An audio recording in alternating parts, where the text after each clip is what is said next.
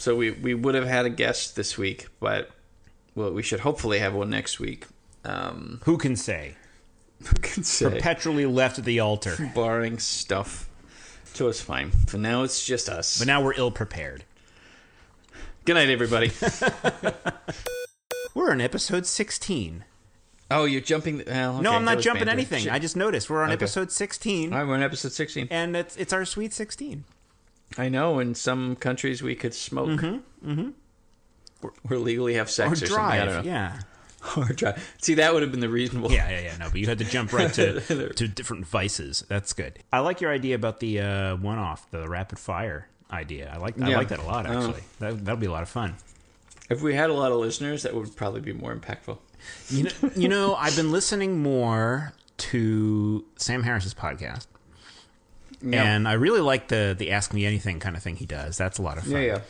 And we don't get email, though. That's the thing. Nobody cares about us. And so it's hard. You can email us at thinkerypodcast@gmail.com or tweet at Paul Fidalgo or @boom and ask us questions or give us comments, and we'll respond to them. We'd love to. Even if they're really mean. Even if they're mean or awful. Yeah. Come at us. Come on. Come at us, bros. Yeah. We'll take whatever attention we can Seriously. How are we doing right now? I haven't checked the numbers in a while. We're a little lower this week than last week, I think. We'll end the week a little lower. But we were up to like 430. Yeah, right. For last week. So I'm guessing we'll be like 410 or something by the end of the week. Okay. Well, take what we can get. Take what we can get. Yeah. I feel good. Yeah. I'm eating chips, by the way. I can tell. I'm gonna stop. I've only got like 2 more aside, and then this tells me you're not really ready to cast pod. No, what it means is when I was at the gym this morning, I really, really pushed myself very hard, and I'm extra hungry as a result. Or that. Because I haven't. And then I put my son to sleep, and then sort of like waited until the literal last second before I sort of get up and come in podcast. So I didn't have time after dinner. And between the time of his bath and putting him to bed in order to have my snack. Yeah. I literally just came out of my daughter's room to put her to bed after she had to get up to go to the potty and all that stuff. I've been reading stories, and I'm by myself tonight, so that's why. Oh, fuck, we're good parents. We are just really kick-ass fathers. We are stand-up daddies. Yeah. You can't see it, but I'm totally patting myself on the back. One really cool thing right now is that Toby, who is 5... Murdered, according to that picture you posted the other day. Yeah, murdered by his sister. It was really... It really shouldn't happen. He probably had it coming. You know what? Actually, he'll be 6 in about a month. But we're reading our first non-picture book. So I'm reading to him a book without, it just being all like big, gorgeous kid pictures and stuff. It's like a regular book. And it's the How to Train Your Dragon series that the movies are based on. And I'm discovering, first of all, that they bear little resemblance. The entire premise is, I don't know if you're familiar with these movies. I'm aware that they're movies. Yeah. And they apparently involve dragons in the training of them. We've seen them and their TV offspring about 700,000 times. But the books bear little resemblance to them other than some characters having the same names and there being dragons involved. But other than that, there's not much else that's the same. But what's great is he's really into it. Like he's being patient and he's laying there with me and listening and into it, and he's getting wide-eyed and he wants me to continue when it's time to go to bed, and it's the best. It's just the best feeling. I feel like I've crossed some kind of giant parenting, child development threshold where it's like, yes, we have moved to the next level. We have leveled up. I am so excited. Yeah, I haven't. Yeah, no, we're not even remotely near that. No. Well, no, because Galen, we occasionally try to read to him, but mostly right now he'll just sort of like hit the book and throw it away. Yes. He'll play with the iPad and he'll play the games, and he's actually learning a lot of letters actually. That's good. And, he can identify some words, I think now, because he just like a lot of the games are educational. So we're not just like, here, watch the Of course, yeah. Watch some crappy TV show, but yeah, there's ones that are just like the letters, and he can identify. Seems like he can pretty well identify a lot of different letters, and like say them, because he's a little slow for his speaking. He's a little behind, but sure, he's actually been having one of his kind of gluts of new words. Yeah, I love that. Yeah, and it was this evening he wanted to get out of the bath, and I said, "Do you want out?" And he went, "Out." And then when he was in our bedroom and I put a diaper on him and I was like just tickling his stomach and he looked at me and went out. Because he wanted me to stop doing it. I think it was pretty cute. And he sits on our table. We got a big harvest table, and he sits on it. And I was saying, I was trying to work. It was the middle of the day, and he was trying to smash one of his cars against, plastic cars against the computer. I was like, please stop doing that. And I grabbed it, and I was like, stop it.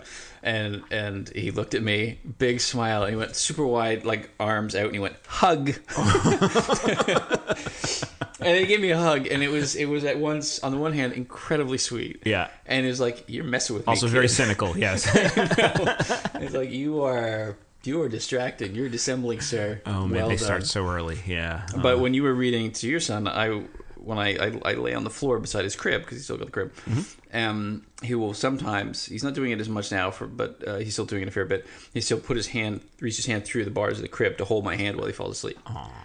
I know. And it's like, I am not unaware every day that how few of those I'll get. Yeah. And it's like, my arm really hurts, buddy. But yeah, but I'm gonna stick it out. Yeah. Yeah.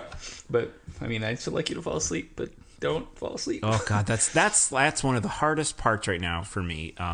Just on the broad view of getting through the day. Oh my God, let us just get through the fucking day. Can we get moment to moment to the next thing? Can we check the next box? And also realizing, oh my God, these little darlings, as it were, are only going to be children for such a short time.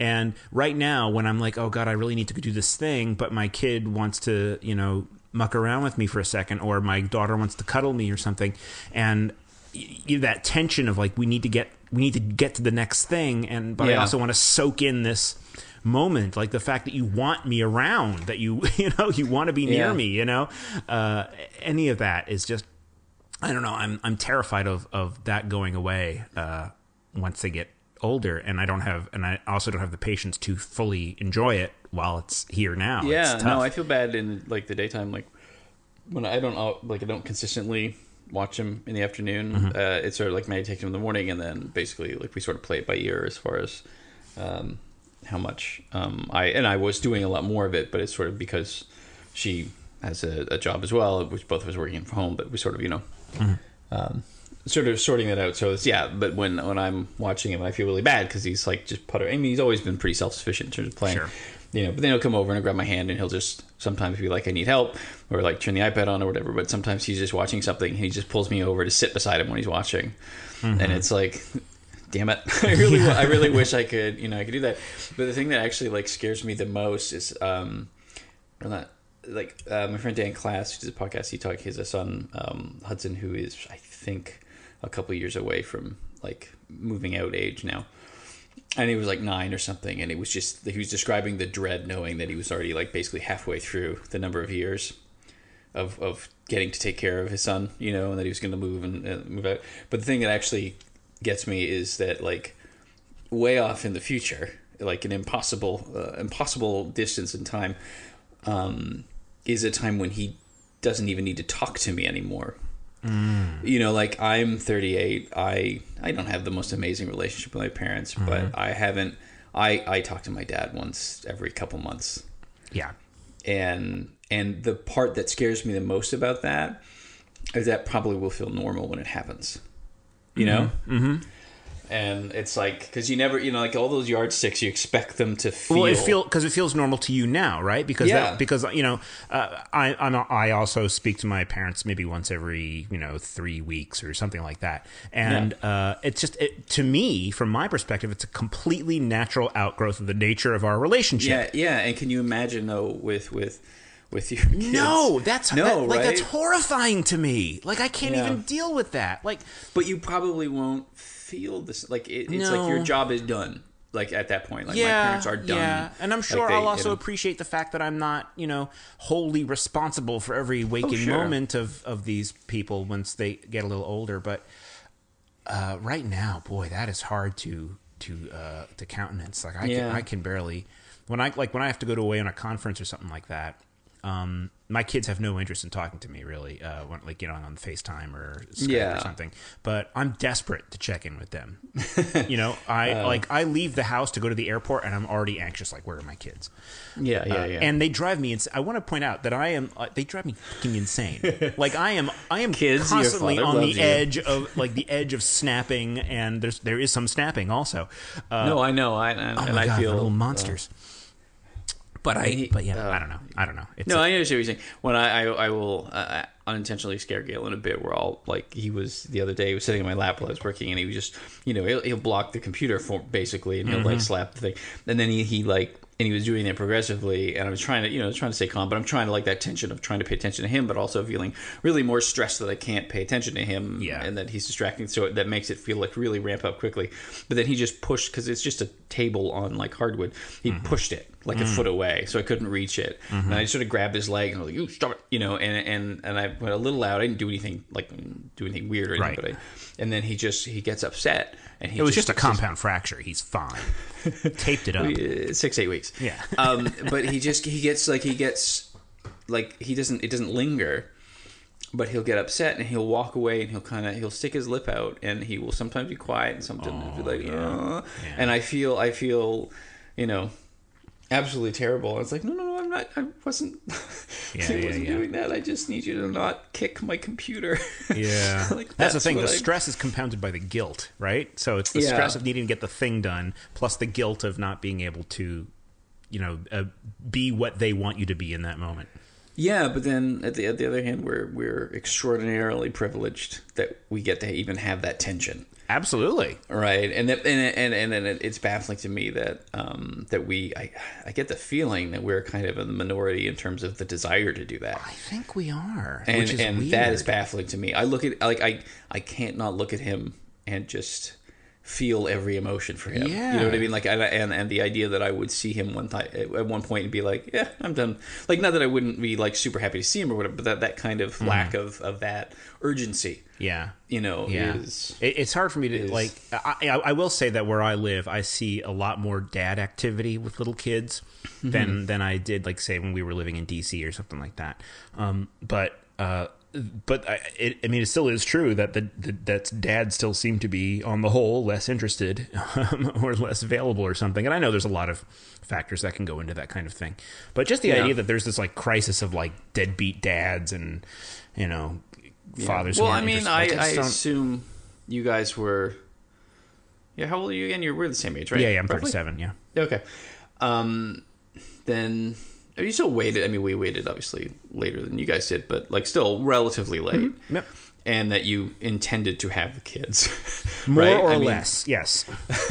Well, no, I mean, but that's it was something we eventually planned to do. The actual times that we found we were going to have kids were both surprises, but nonetheless, yes. But I'm assuming that factors a lot into it because, like, you know, my older sister was absolutely not intentional, and her boyfriend at the time surprised everyone by sticking around, kind of thing, and there's that kind of, like, fighting it kind of thing, and he was very much the typical, like, I don't want to get a van, I'm still young kind of thing, and so I assume that's a lot of it too. And there's some people in the little sort of subdivision-y thing that we live in that there's a mix of people, and you can just see it on their faces, the ones that are like, I'm sure they really love their kids, but, you know, have had they're fitting them in or whatever, as you know, and there's that kind of and you know, I mean, different point in time, I suppose we'd sort of be emotionally not as well equipped. That's true.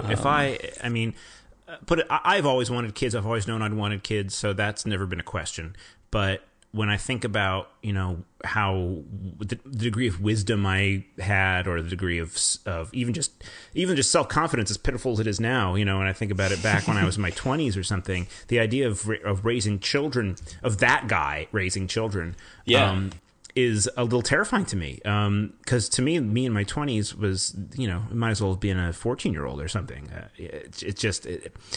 I don't know how that guy could have been adult enough to do a good job. I think we're doing a really good job now, and I don't. Yeah. Did you think that at the time, or do you think that in retrospect? I think in retrospect. I think at the time it wasn't so much I was sure I could do it. like I could have a kid now and it'd be fine. I think it was more just I had no idea what I was in for. It was just a kind of it'll eventually happen, and when it happens, I'll get ready for it. It was just kind of a non-issue at that point. Right. But looking back, no, it would have been a horrible mistake. Well, yeah, I think that like the age at which we are prepared to handle emotionally the kind of things, so not even just like financially. Yeah. But I mean that helps too, right? I was an actor. I mean, come on. But there's such a disconnect, certainly for any kind of modern society. The age at which you can do a thing, and which the other parts of you are maybe catching up to your readiness to do the ability to do the things. Yeah, I wonder if, and I don't know, this is probably a bigger topic, but if oh wait, this is Thinkery episode 16. Hey, also, hey, I'm Brian. This is Paul. Before we do we do the repeat of last week where we literally didn't say it until the end of the That's episode. True. I noticed that. Like, hey, there's no intro, suckers. Oh, well, they get the idea. Maybe that's why our numbers went down. Maybe they're like, I don't know what show I'm listening to. We're out of order, aren't we? God damn these guys.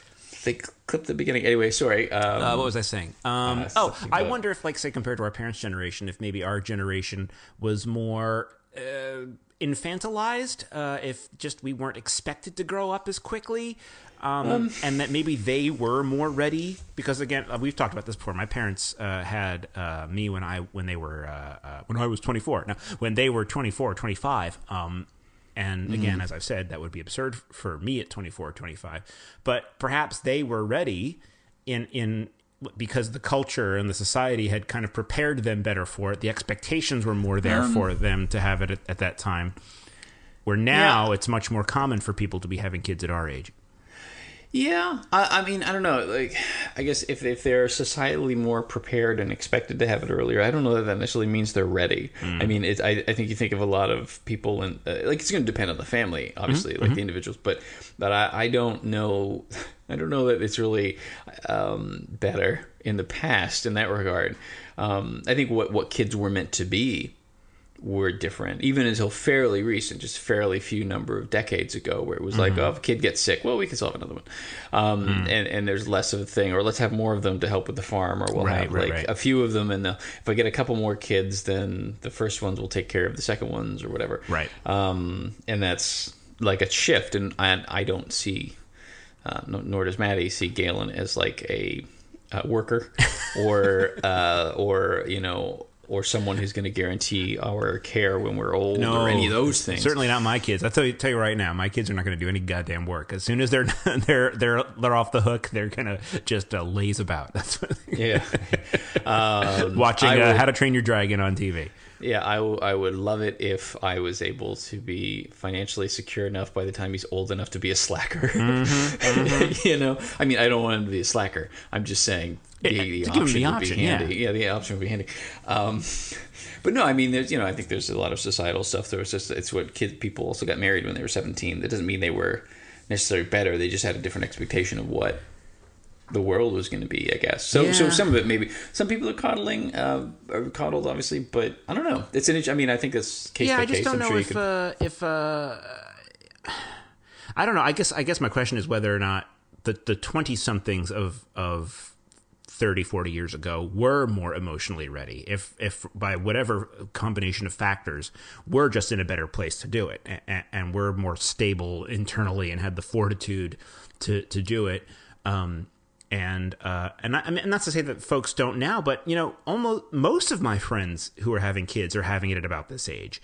It's not like a bunch of us had kids when we were in our 20s. Like I can't think of God, I'm trying to think, but I can't think of anybody who had kids in their early or middle 20s or anything like that are from my friends. Well, it's also the people who are more educated tend to have them later and stuff like that. So I mean, it's like cultural development. That's and certainly pockets of people. But I mean, you can find lots of people who are still having kids when they're like my parents 18 were a couple or 20. of dirty hippies, so I don't know what they're doing there. No, but I mean, you can still find lots of people who are doing that. Some intentionally, and I think also there's probably a religious aspect to that. Not to tie everything back to religion, but it's like that's what you do. No, I think you're right. And that's not as like a bad thing, just that's like as an expectation, and also it's probably going to be easier for some of those people if they have tighter family circuits and my parents, they had moved from New Jersey to Denver, Colorado to when they got married, and then they had me, and then I think they like ran out of money or something and had to come back to Jersey and live with my grandmother.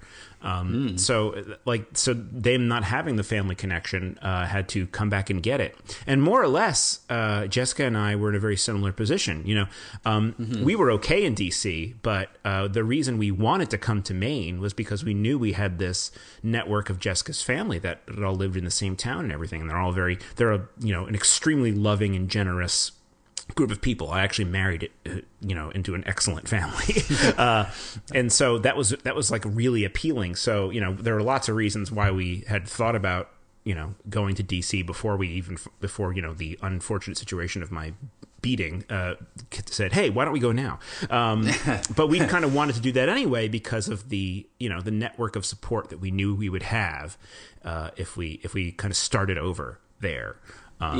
So that's that, and I didn't realize how appealing that was because I didn't grow up in that kind of network. I didn't. Because my parents divorced, and my mom took us from Nova Scotia, from Ontario to Nova Scotia. How old were you? I was like, I guess technically I was 4 when that happened. I was 3 when my parents broke up. Gotcha. And so I didn't really have access. Like my mom is very sociable, and so there's lots of friends and people, but not like family in that sense. And so my grandmother would come in occasionally. We would go up, and I'd go up to see my dad. And my taste of that sort of family was always going to my aunt's Christmas with her, because she had 3 sons. So it was like, we got to sort of pretend it was like a family thing, and it was like the bunch of people and everything. Which was, I don't really care for Christmas, but that's like my fond Christmas memories. On a different episode, we'll talk about my older sister and how she ended that for me. But okay, good. She's a horrible person. Okay. She remember we were talking, I think, Jindal, where we were like, "You're a horrible piece of shit." Yeah. Those things. Oh wow. Not the specific things that Jindal did, but I mean, no, she's not an exorcist. No. Nor the governor of a bayou state. No. But she's still soulless. Yeah, gotcha. Anyway, fun with siblings on an upcoming episode. Yeah. So growing up, I didn't really have that, and then we had kind of a weird family relationship. So eventually, we moved back to Ontario, close to my aunt.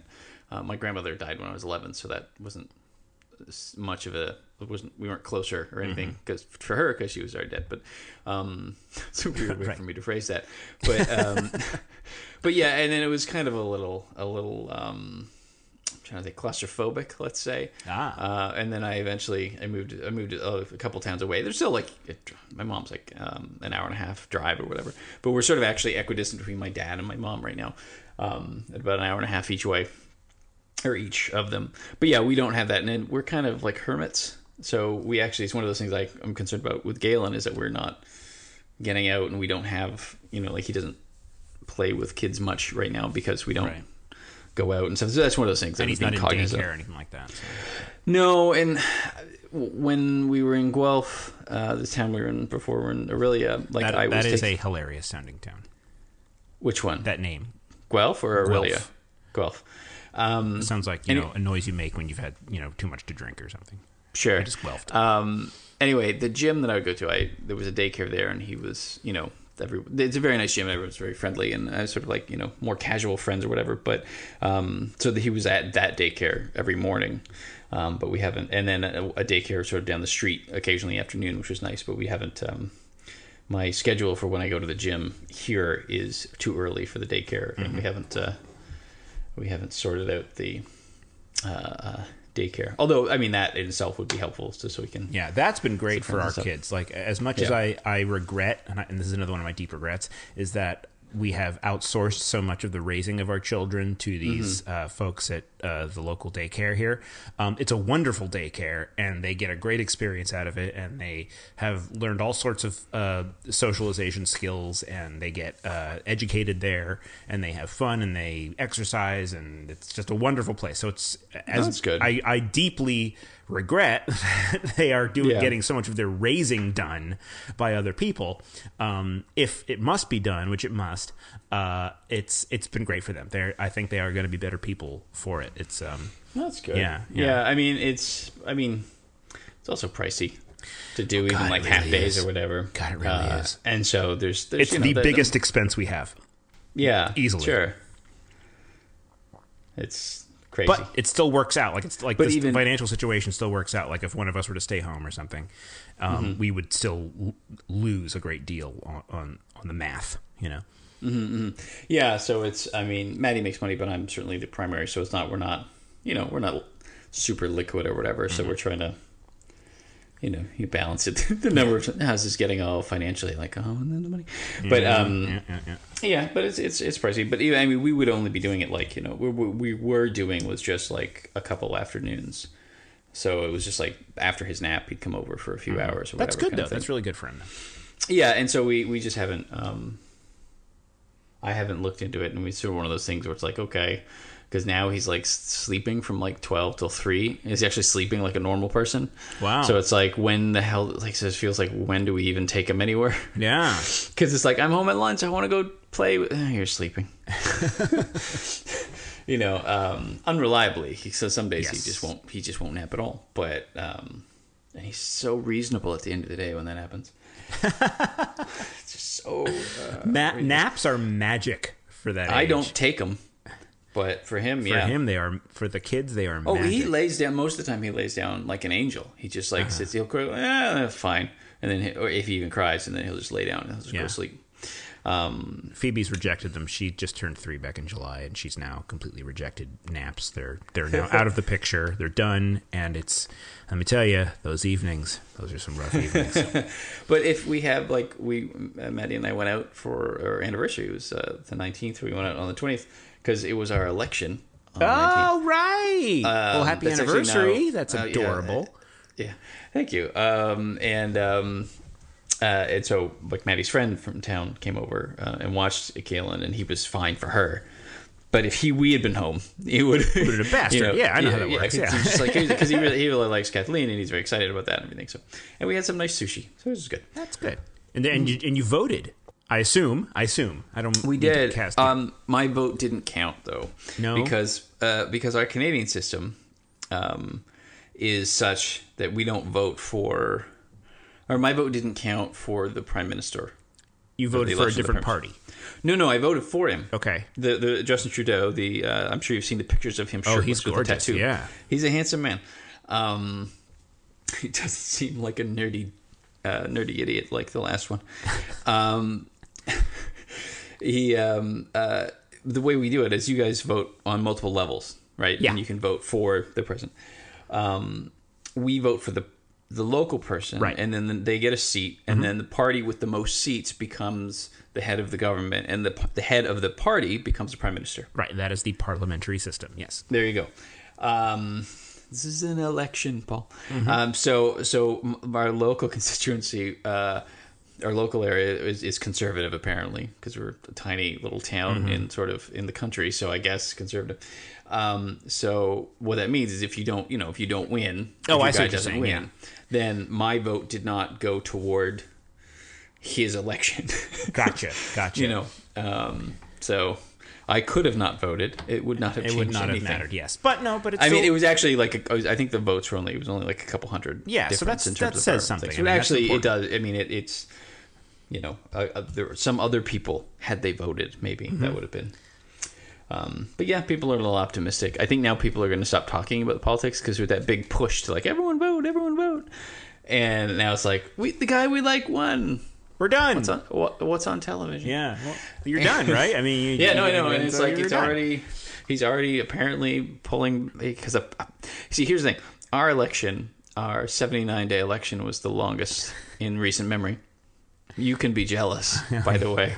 feeling it. Yeah. And he's going to be sworn in like in a month or something.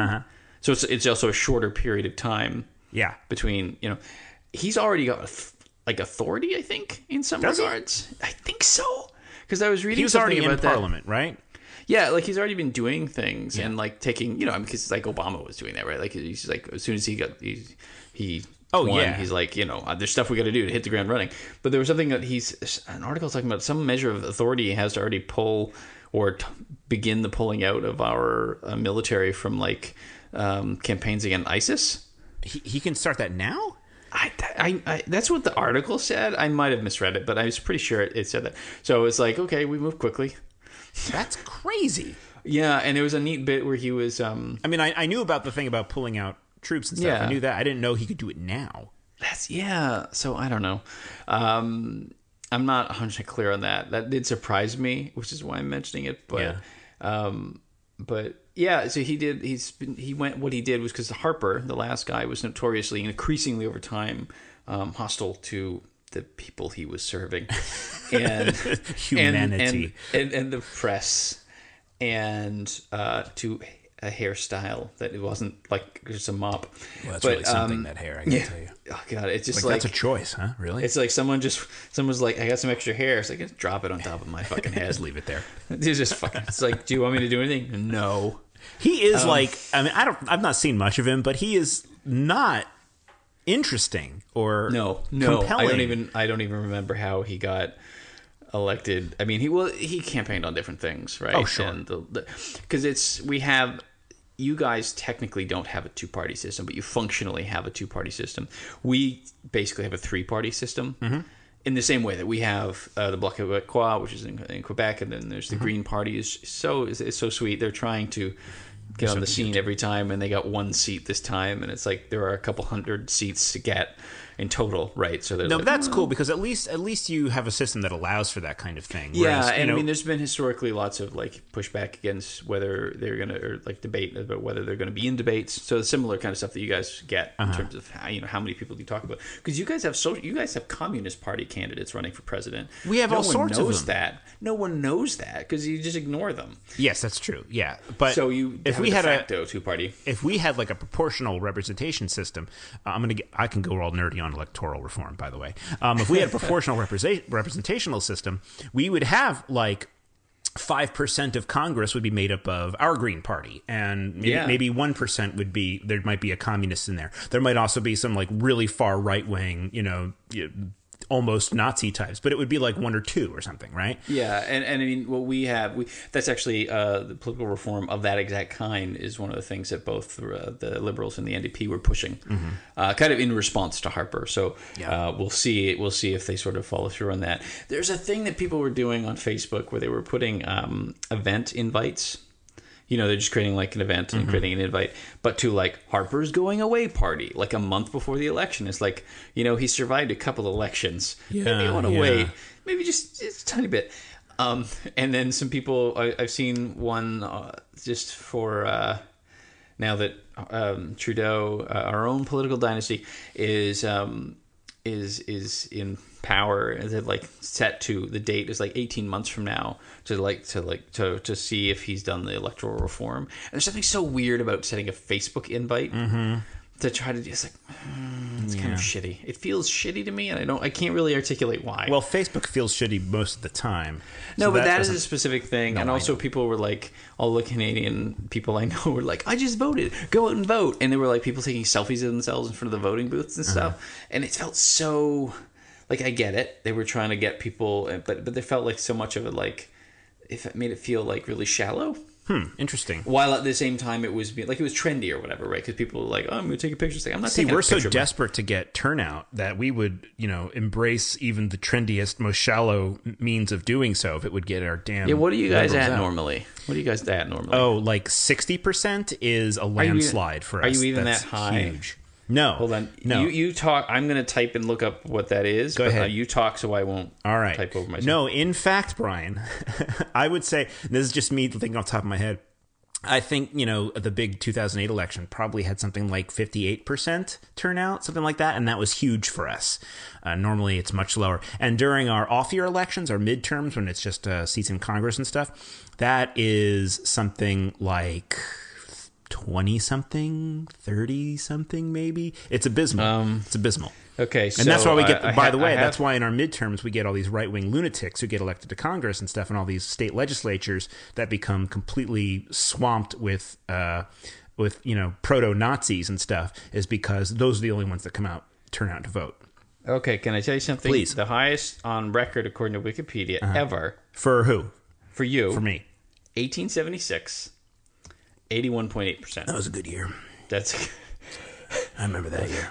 When it was 1876. I can't even think of who that would have been. Would that have been that wasn't Reconstruction? Was that like Hayes? Rutherford B. Hayes. Hayes, I Very was good. right. Oh my god, I called it.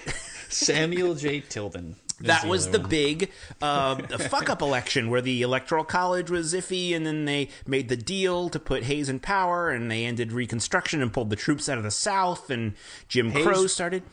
So Hayes won, right?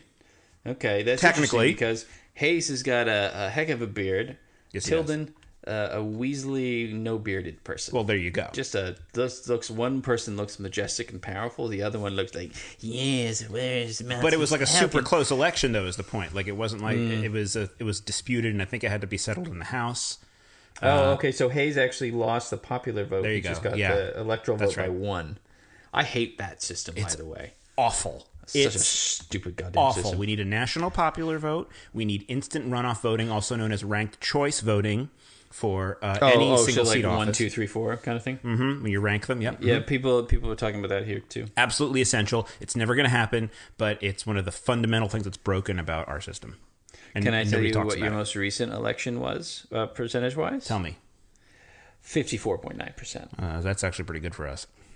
Well, no, the last one was 57.1. 57, okay. 2004 was 55.7. 50.3 at 2000. Okay. 49 even, 1996. Yeah, that was a really boring And then one. you basically hover between mid to high 50s to very low 60s. 96 was Clinton versus Dole. Nobody was excited about that one. Yeah, 1932 is 52.6. Ours this year was like 69%. Is that no, is it 61%? Is that a big one for you guys? It actually was the biggest since we were 68.49, which is not bad. The last election in 2011 was 61.1, and then 58.8. So we didn't really hover around that, but we got a bunch of like high 70s, almost 80%. Wow. We got like 1958, 1962, 1963, 79.4, 79 even, 79.2. Okay, so what explains that? Why do you guys now? Because that's a big difference. That's not like a marginal difference between us. That's a huge difference. I have no fucking clue. I mean, is it instilled civically into you guys in a different way? You know, I feel like our schools do push that kind of thing. Like, I feel like we do have, hey, voting is a really important thing to do, really instilled in us, and yet people still don't do it. I don't know. I don't know if it's related, but one of the things, like, Trudeau, I think, was certainly much better than Harper. In times, I think years ago signed up, like registered as a member of the Green Party, in part because I wanted, if they get a 5% of the vote or something, they qualify for federal subsidies in the next election. Like that too. Yeah. So I contributed to that because the platform really isn't that much different, but it's like the more people or whatever, that's fine. But in this election, and actually something I looked at the last couple of elections, the stats, and basically the one who won got around 39%. The second one is 31%, and then like 16% or something for the third. And who gets it just kind of switches, but the numbers are roughly the same. Interesting, which is kind of funny and probably sad. But a lot of people this election anyway, like Trudeau won by he didn't win that much in terms of the actual vote of people, but seats he got pretty good, or the Liberals got pretty good. And then because we have so many parties, there's a lot of defensive voting, strategic voting. Yeah. So there's a number of people who didn't want to vote for Trudeau, or did not vote for Trudeau so much as they voted against Harper. Mm-hmm. And they picked, and it was fairly clear, fairly early on, that Trudeau is a charismatic son of one of our most beloved leaders, Pierre Trudeau. Not without controversy, but he's still one of the ones. He's a big dog kind of for us. It seemed pretty clear to me that he was going to win. Mm-hmm. He had a groundswell. He had a kind of Obama-ish groundswell to me, which I made that comparison. He says, "Our Obama," to some of my friends. I'm like, what are you talking about? He's like, I don't know. He's this optimistic young guy with a lot of energy, and he doesn't seem like he actually seems sincere. And he's running against this in the shadow of this like idiot buffoon that everyone wants to leave, but the guy keeps getting elected. I mean, it seems like a good comparison to me. Yeah, it's pretty good. Yeah. But so except Obama didn't run against Bush because you guys have term limits. So thank God for those term limits. I know.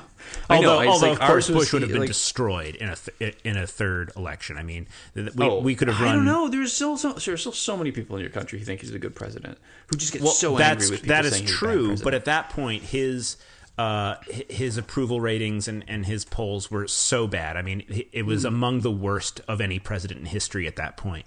And then we had the financial crash and all of that. So yeah, no, if Bush had been running for a third term at that point, that sounds so absurd to me right now, because we could have run who's the crazy guy from Alaska? Shoot, I can't think of his name. Sarah Palin is not a guy. No, not that one. The other one.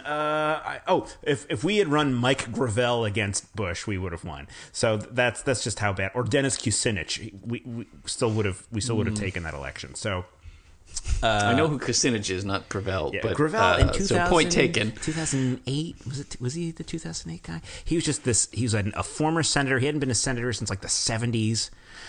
Just like this kind of crazy far left. A guy who did this kind of absurdist campaign. He seemed like he might have been off his rocker a little bit. Mm-hmm. That's actually describes, I think, the end of Harper's campaign. Oh yeah, there you go. Actually, because he was getting a little more desperate, and he kept trying to get. It seemed like he was trying to get more and more fearful. And that's why I compared him to Bush, is that he seems to be. He was trying very hard, it seemed like, to pull Canada towards this more fearful kind of system, like you guys have, like you find people. Oh yeah, and we eat fear for breakfast. And and we shit out regret in the afternoon. But no, there was a thing with the niqab, like the headdress, and there was a thing with like citizenship tests, and then Harper really wanted to push through something requiring women to take them off while basically taking their becoming citizens. Yes, and what they want. The fear that they had there, because they were like, well, I mean, if they're Canadians, why do they, come on, dress like Canadians or whatever? But we're a pluralistic society in ways that kind of you guys aren't, because we're kind of more cool with it. I mean, we have issues. Don't get me wrong. We have issues. Sure. But you guys are a little more, well, you're louder about everything. No doubt. And so everyone was saying it was a big distraction, because it was this, everyone would get all worried about this very, anti-Muslim kind of rhetoric. That doesn't seem like that would be effective. Like, that seems like the wrong call for a Canadian election. I feel like it has worked at least the last election. Because famously in 2004, there's a lot of efforts to get anti-gay legislation on referenda on various state ballots in order to draw out more of that kind of person, so that Bush would have an easier time of getting reelected. Anecdotally, it seems to have worked. I think there's some dispute as to whether or not that really had the effect that people think it did. But nonetheless, I can see why they would have done that. I have trouble believing that the good people of Canada would have turned out in large numbers because they're afraid of Muslims. That just doesn't ring true to me. It was something that sort of ate up a lot of the debate and the airspace around it, which I think was probably part of it. And to my understanding, it was something I wasn't following super much until more the end of it. But I'm not aware of a specific good answer for the question of like what would be the problem, because like as much as it's it's a symbol, arguably a symbol anyway, depending on who you're talking to, of the oppression of these women. If they're choosing to wear the thing, that's like. I don't care. And like, so people were asking, like, so what is the problem here, that they're going to take a picture and get ID and then pull off the niqab, and then they're going to be like a man or something who's the guy with like a bomb? Like, what's the concern? It's like, I'm driving with a different driver's license. Right. Like, like what was really, what is the practical concern here? Yeah. Now, is this are they talking about the full face veil or just the one with the eye slit? The niqab is the one with the... So almost entirely, yeah. A little while ago, Maddie and I sort of were like, when we're talking to each other about that, we're sort of just saying like the headdress or something, because we're like, wait a second, because there was an article going around sort of pointing out all of the various different ones. We're like, okay, we said some of these wrong, so we're not confident that we're going to get those right. Yeah. So,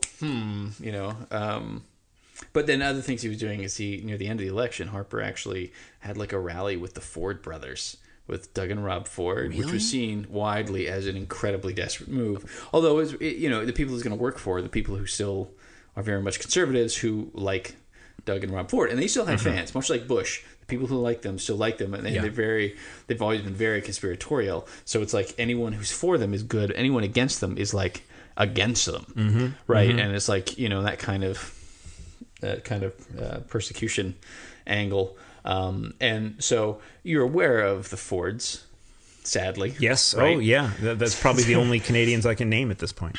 Well, except for like Ricky. I remember Brian Adams. Bubbles. Brian Adams. Celine Dion is one of ours. Shania Twain. Shania Twain is one of yours? Yeah, she's actually she was born and raised about an hour and a half from where I am right now. Well, who knew? I think my stepmom actually, I feel like she knew her briefly, like as a younger or something, or I could be thinking of someone else. No, but look, half of Hollywood is Canadian. I was about to say, like in reality, our culture is completely infected by Canadian wonderfulness. Can I say dependent upon would be another way to say that. My children's entertainment. I mean, most of the shows that we watch, we find out, oh, that must be Canadian because everybody is mispronouncing words like out and about, and so we know that those are Canadian. Burn. Yeah, I mean, almost straight down the line. All these PBS shows and things they watch, those are like they're all just bursting out of Canada. Is where those things are coming from. But anyway, Rick Moranis also Canadian. Oh yeah, SCTV. Yeah, because SCTV. I was raised on that. Yeah, it's good stuff. But so Rob Ford was very funny, and then it became very sad when he realized the extent of his his substance abuse issues and everything. But the word is that the whole family is very skeezy, and that that if not, I can't remember if Rob is supposed to be part of this, but Doug, at least like in the 80s, sold drugs. Like it's one of those open secrets, and the family knows it, everyone knows it, kind of thing. And like I think just like pot or whatever, but still he was a drug dealer in outskirts of Toronto. And Justin Trudeau, our new our president or PM president, who's called the prime minister, we call it a prime minister. Whatever. Our PM elect is he's very much for legalization.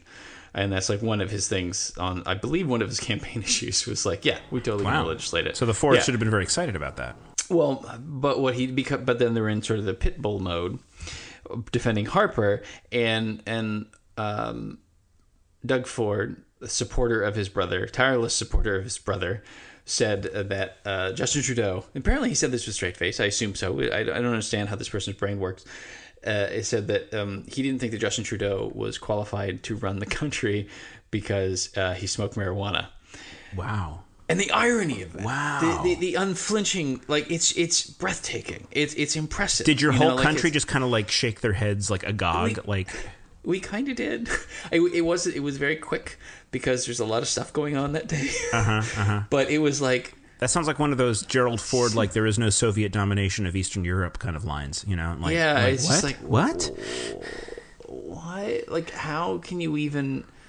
Like, I mean, you are aware that... And also, he specifically has floated the idea of trying to run for, like, the leader of the Conservative Party. So he would be saying that he is somehow qualified to lead that party, which would then, in his mind, also mean the country. Wow. And so it's like, but okay, so as someone's Twitter response I saw that was okay, but so doing drugs is bad, but selling them is okay. As long as you are participating in capitalism, we're good. Yeah, it's just such a like, it was breathtaking. It was. He doesn't have any position of power anymore, but Rob is now a city councilman. He took he ran for his old position because he had cancer, right? So that was apparently something he could handle, but being a mayor that he hardly even showed up for was too much work. So this is very confusing. Well, maybe city council's just yay or nay on everything, and then he can go home. Well, in their mind, yeah, probably in their mind, I think what happened was that Doug was like, he's going to run for mayor, which he did, and then he failed. But I think in their minds, it was like, oh, well, I'll just be mayor, and you can just take because that was the council position was the one that Doug had. So they just wanted to switch, and it felt like in their minds they were like, we'll just switch. We could just switch, right? And I was like, you can't. I don't think fucking switch.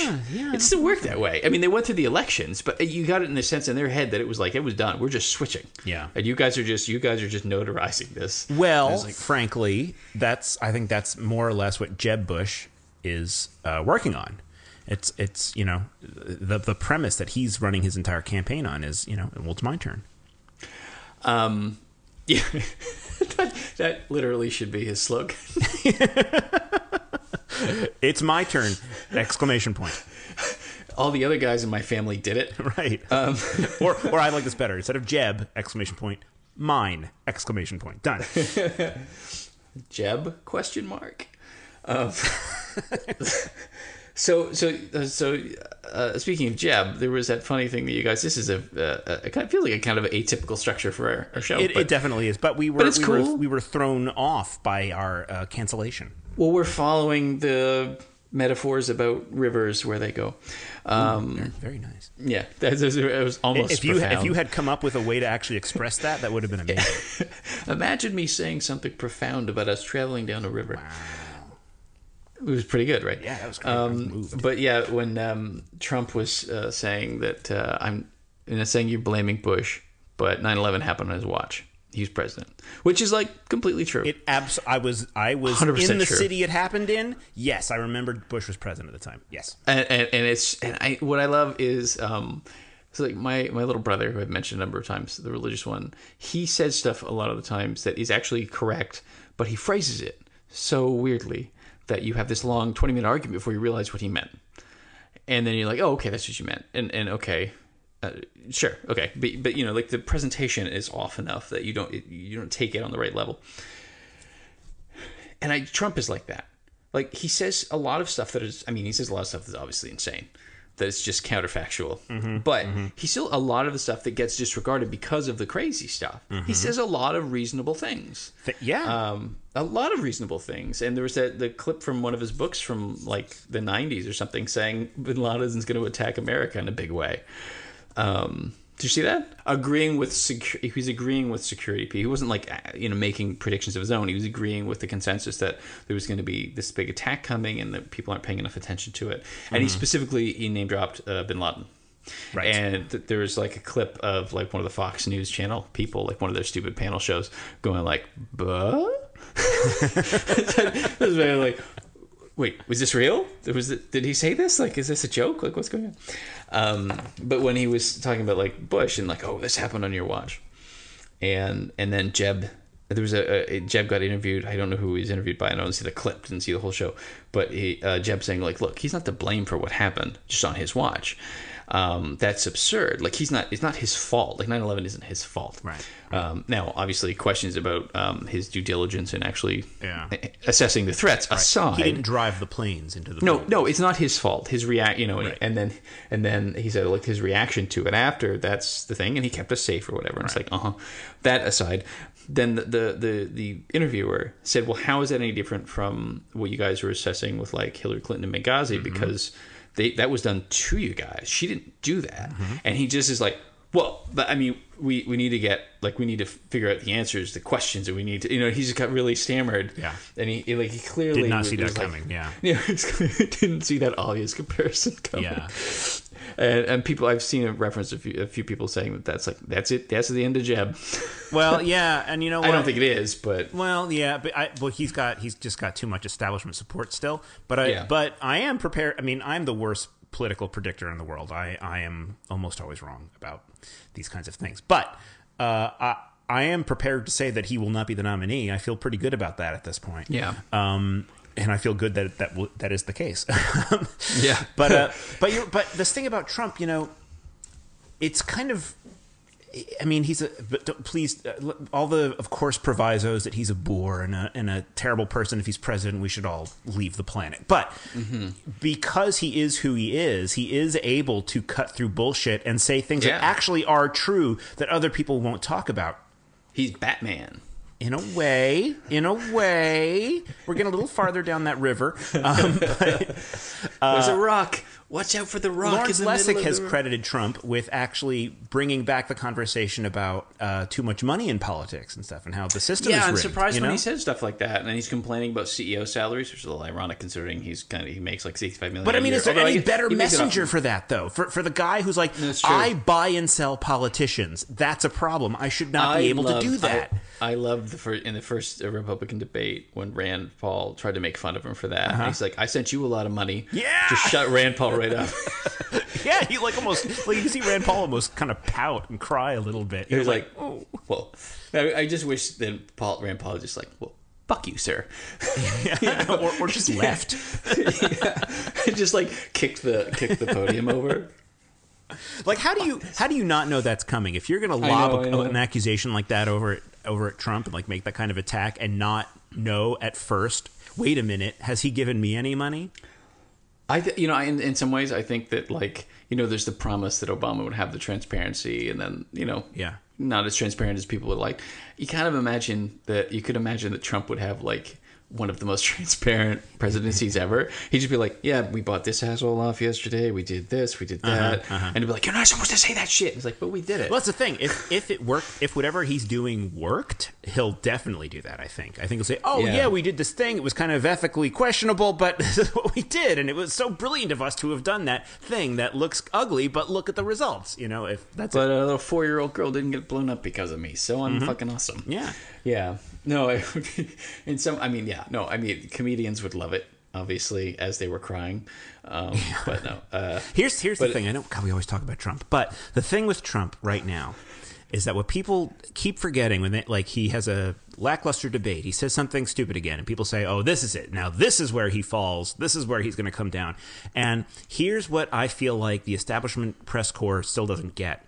They forget that the Republican primary essentially works so that only a decently sized plurality is needed to win the nomination. He doesn't have to score like some kind of overwhelming landslide of Republican primary voters. If he gets a solid 25, 25% or something like that, he's racked up the delegates and he's done. I mean, he doesn't need to be the consensus choice, and that's what's kind of screwed up about a lot of our electoral systems in the United States. Yeah, well, it's like the joke about the bear, right? You don't have to outrun the bear; you just have to outrun the person beside you. Exactly. Yeah, right? It's first past the post. So all he has to do is get the largest plurality.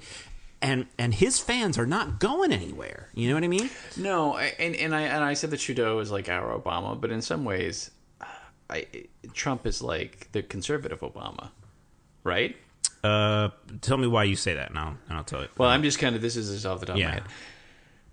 Well, his Obama, for a lot of people, from my outside perspective, and certainly I listened to his podcast when he was just senator, so I was a fan of his before it even mattered. Is that before he sold out? Before he sold out on that big tour, and he took the singing lessons, and then he didn't seem so rough. He was all polished. Yeah, seriously. Fucking poser. Anyway, he because he was different, and he felt like he was the breath of fresh air, and he was like, here's all this like the cookie cutter politicians, and then there's this guy who's like, I'm talking about something different, and I'm going to do something different, and Trump is very much that conservatively, like on the conservative side. He would go back to the Democratic side if he thought he could win better there. Definitely. But, I mean, he doesn't care. But in the sense of like, here are all of these people, and here are the middle America people who are like, still are hewing to the conservative side, but they're like, finally, this guy is saying the shit I say with my friends when we're drinking beer. Like this, he is a breath of fresh air in the same way to conservatives, I imagine, that Obama was to. Okay, I can see that in that specific sense. Obviously, I mean, he's got the hair like Obama. He's as well spoken and charming, and telegenic as well. He's as worldly, yeah, exactly. He's so worldly. He went to Scotland. Yeah, he's been there. He's fucked shit up. Yeah. So I don't know, but when this is all said and done, I'm just going to be let's assume he doesn't win the actual presidency. I'm going to be so glad he did this. It's because he's poked a lot of wounds and he's stirred up a lot of kind of ugliness. But I'm also glad that a lot of that ugliness has been exposed in a way that I don't feel. I mean, it was exposed during Obama's, particularly when he first ran, and there's all that Bill Ayers stuff and is he a Muslim and stuff. So that was really horrible and ugly. Jury's still out on that one, obviously. But it was still kind of underground. It was still like, just this kind of person is doing this, but they're trying to get it out to the mainstream. Whereas I feel like Trump's candidacy has really shown us a lot of what our country is really like, and people are much more open about some of the things. I don't know. This is not a fully fleshed out thought. You mean like negatively, right? Yeah, it's just a little more naked out there. Now we can really kind of tell. I feel like the electorate is showing itself a bit more. That because this kind of candidate is now available to them, as opposed to a McCain or a Romney or even like a Santorum or something. Because this kind of I'm just going to break everything open kind of candidate is out there that's sufficiently popular. I just feel like we're learning more about our electorate. That's actually one of the items under the new things that's been there now for a couple episodes. It's like if it's wondering if that's like a defense mechanism to have to keep from dealing with the fact that the country is full of shit because people are acting like, and we do it too. I mean, it's not like just Americans. I'm not like Americans are. That it's like when you realize you have termites, you feel like, oh, now I have termites. Right. Like if the wall, but it's like no, you had them for a while. That's how you have enough that you noticed them. Right. Yeah. Yeah. And so it's like you've always. I mean, every country has xenophobic assholes. Of course, every country, and because yes, humans are awful. Humans are kind of awful. Yeah. Some of them are good, but they're even the average ones are okay if they're not threatened. We married good ones, for example. Yes, very much so. But yeah, the average person, if they feel threatened or if something is scarce that they need, they will not be nice about it. I mean, that's an evolutionary defense mechanism, so we can't really, it's understandable. Yeah, yeah. But yeah, so but yeah, you give those people a figurehead, and they're going to be more comfortable talking about themselves. And in a similar way, Bernie Sanders is serving a somewhat similar thing for the left because he's showing that usually if someone who's like kind of a socialist type candidate runs, they are absolutely marginalized. They have a ceiling of 10% or something like that, and that's as far as they ever get. And I'm thinking like a Dennis Kucinich type.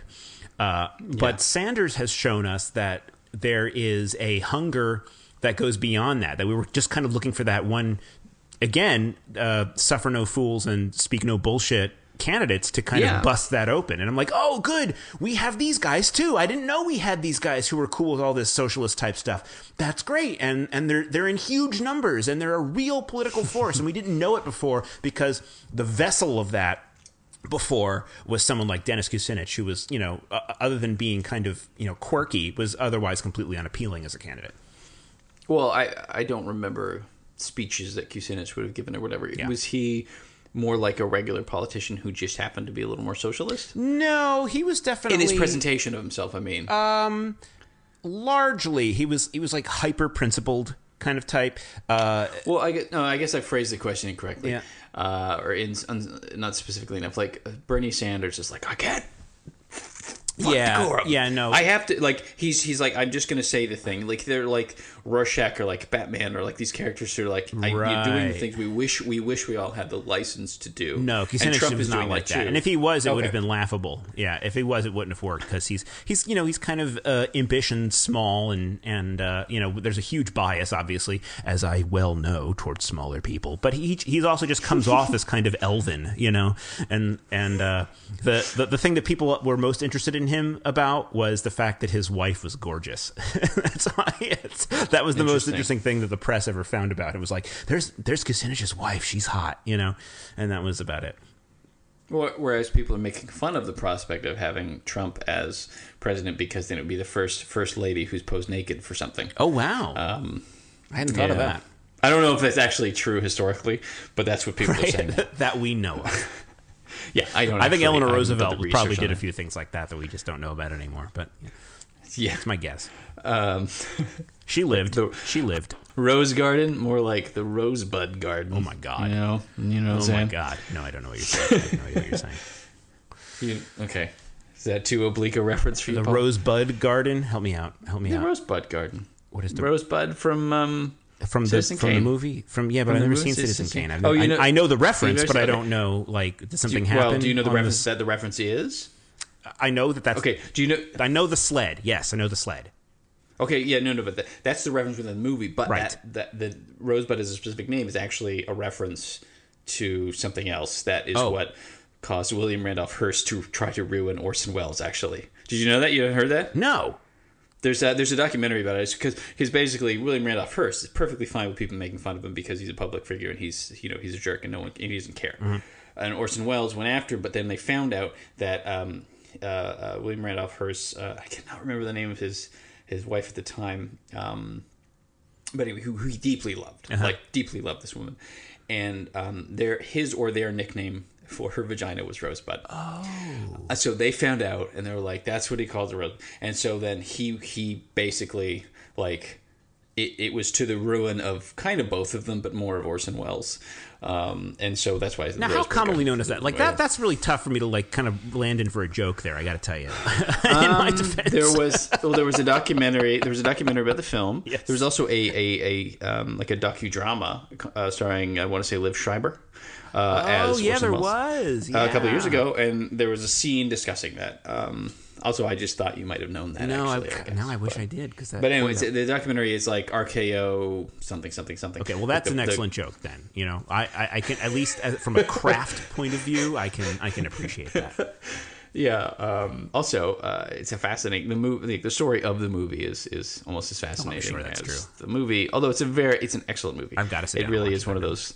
It is one of those classic movies. If you see it, you're like, yes, I 100% agree why it's because that happens a lot. I'll watch classic. a movie that is like heralded as like this masterpiece, and I'd be like, I don't see what you guys all saw. It feels modern, like it doesn't, because you watch old movies and they're like, like the dip pacing. It's still, I haven't watched it for years, but it's the skill. And when you think of, this was basically the first movie, what I think was the first movie that Orson Welles had made. He was like 26 or something. Yeah. It's astounding. Like, he was such a talent, and then he basically wasted his life in the, trying to get the fame of it again, that kind of stuff. And then his last role was voice of Unicron in the Transformers animated movie, for which I think we should always be grateful that he did that. It was a good performance. Leonard Nimoy also in that movie. Indeed. Very star-studded film. Did you know that I've done an entire podcast episode just discussing Transformers the movie back when I had my first try at doing podcasts? I was going to say, I don't remember that episode of our show. But it was me and Matt Licata and Ryan Kornowski. We should have these guys on the show. They're really cool too. Sure. We just did like 2.5 hours or something like that talking about Transformers the movie. It was awesome. That movie is not a smart movie, but I love that movie. Exactly. I love that movie. I would go so far as to say that it's terrible, but I loved it. No, well, I don't think I would say terrible. It's appropriate to a Saturday morning cartoon show logic. Certainly. For a 2 hour long commercial or hour and a half long commercial for the new line of toys they'll be releasing. Yeah, but when they break onto the first ship and Brawn gets shot and gets killed with one bolt, you're like, I was a kid because I was of the age, and I was like, like 8 years old. I was like, oh, he was the fucking strong one. Yeah, and he's dead. In one shot, and you're like, I'm 8 years old, and I'm watching cartoon characters die in front of me. It's like, I know, and Ratchet he just gets brutalized. It's horrible. And they're just like, and then the shot when Wheeljack is silently pulled in, like you don't even see him die. You just see his kind of carcass, broken head. Yeah, and you're like, oh man, that was traumatizing. I knew that I didn't see it in the theaters.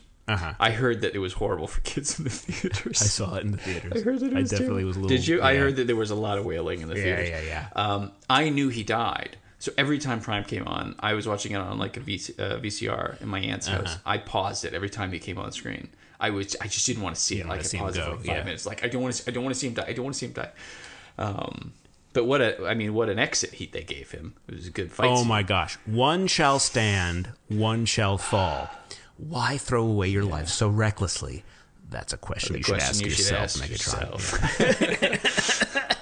Yeah, that's no. And then when they included that line in the first Bay movie, on the one hand, I smiled pretty brightly because it was Peter Cullen. Yeah. And then Maddie was like, because I saw it with Maddie, and she was like, "You were so cute when they said that." And I was like, "Yeah, but it was also in the context of that movie. It wasn't right. It didn't have the same weight. Yeah. It was just kind of like, it's the thing from the thing. Yeah, that's the thing about the Michael Bay movie. I went to see it by myself because God knows Jessica was not going to sit. That. If Peter Cullen had not been in that, it wouldn't have been worth. Yeah, I wouldn't have even been it. I haven't even seen any of the other ones since then. And I will say the first one was terrible, but I was still smiling ear to ear just at the idea that these guys were up there.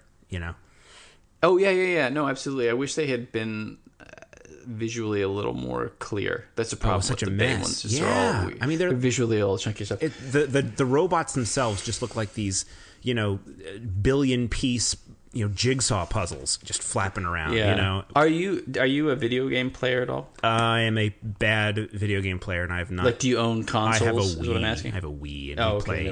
I don't actually know. Mario Kart. There was a game called Transformers Devastation. Oh yeah, I've heard about this. and it's I gotta get it. And it's old school I Transformers, right? Like it's old school with the original voices, and it's like a cell shaded thing. So it's the game that I wanted as a kid to have them like the original Prime and Grimlock, voice of Bumblebee, Frank Welker's in it as Megatron. Are you kidding me? And like the first mission, you got to look up the trailers for it. It looks gorgeous.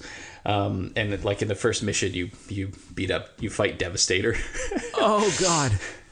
All right, I have to. What that console is this little, on? I know. I know. I'm having a little moment here. Holy Mother of God! I have to find a way to get this. We could totally do, and we should do like a Transformers centric episode. Absolutely. But I remember reading somewhere that Optimus Prime was a sort of a father figure for a generation of latchkey kids. Yeah.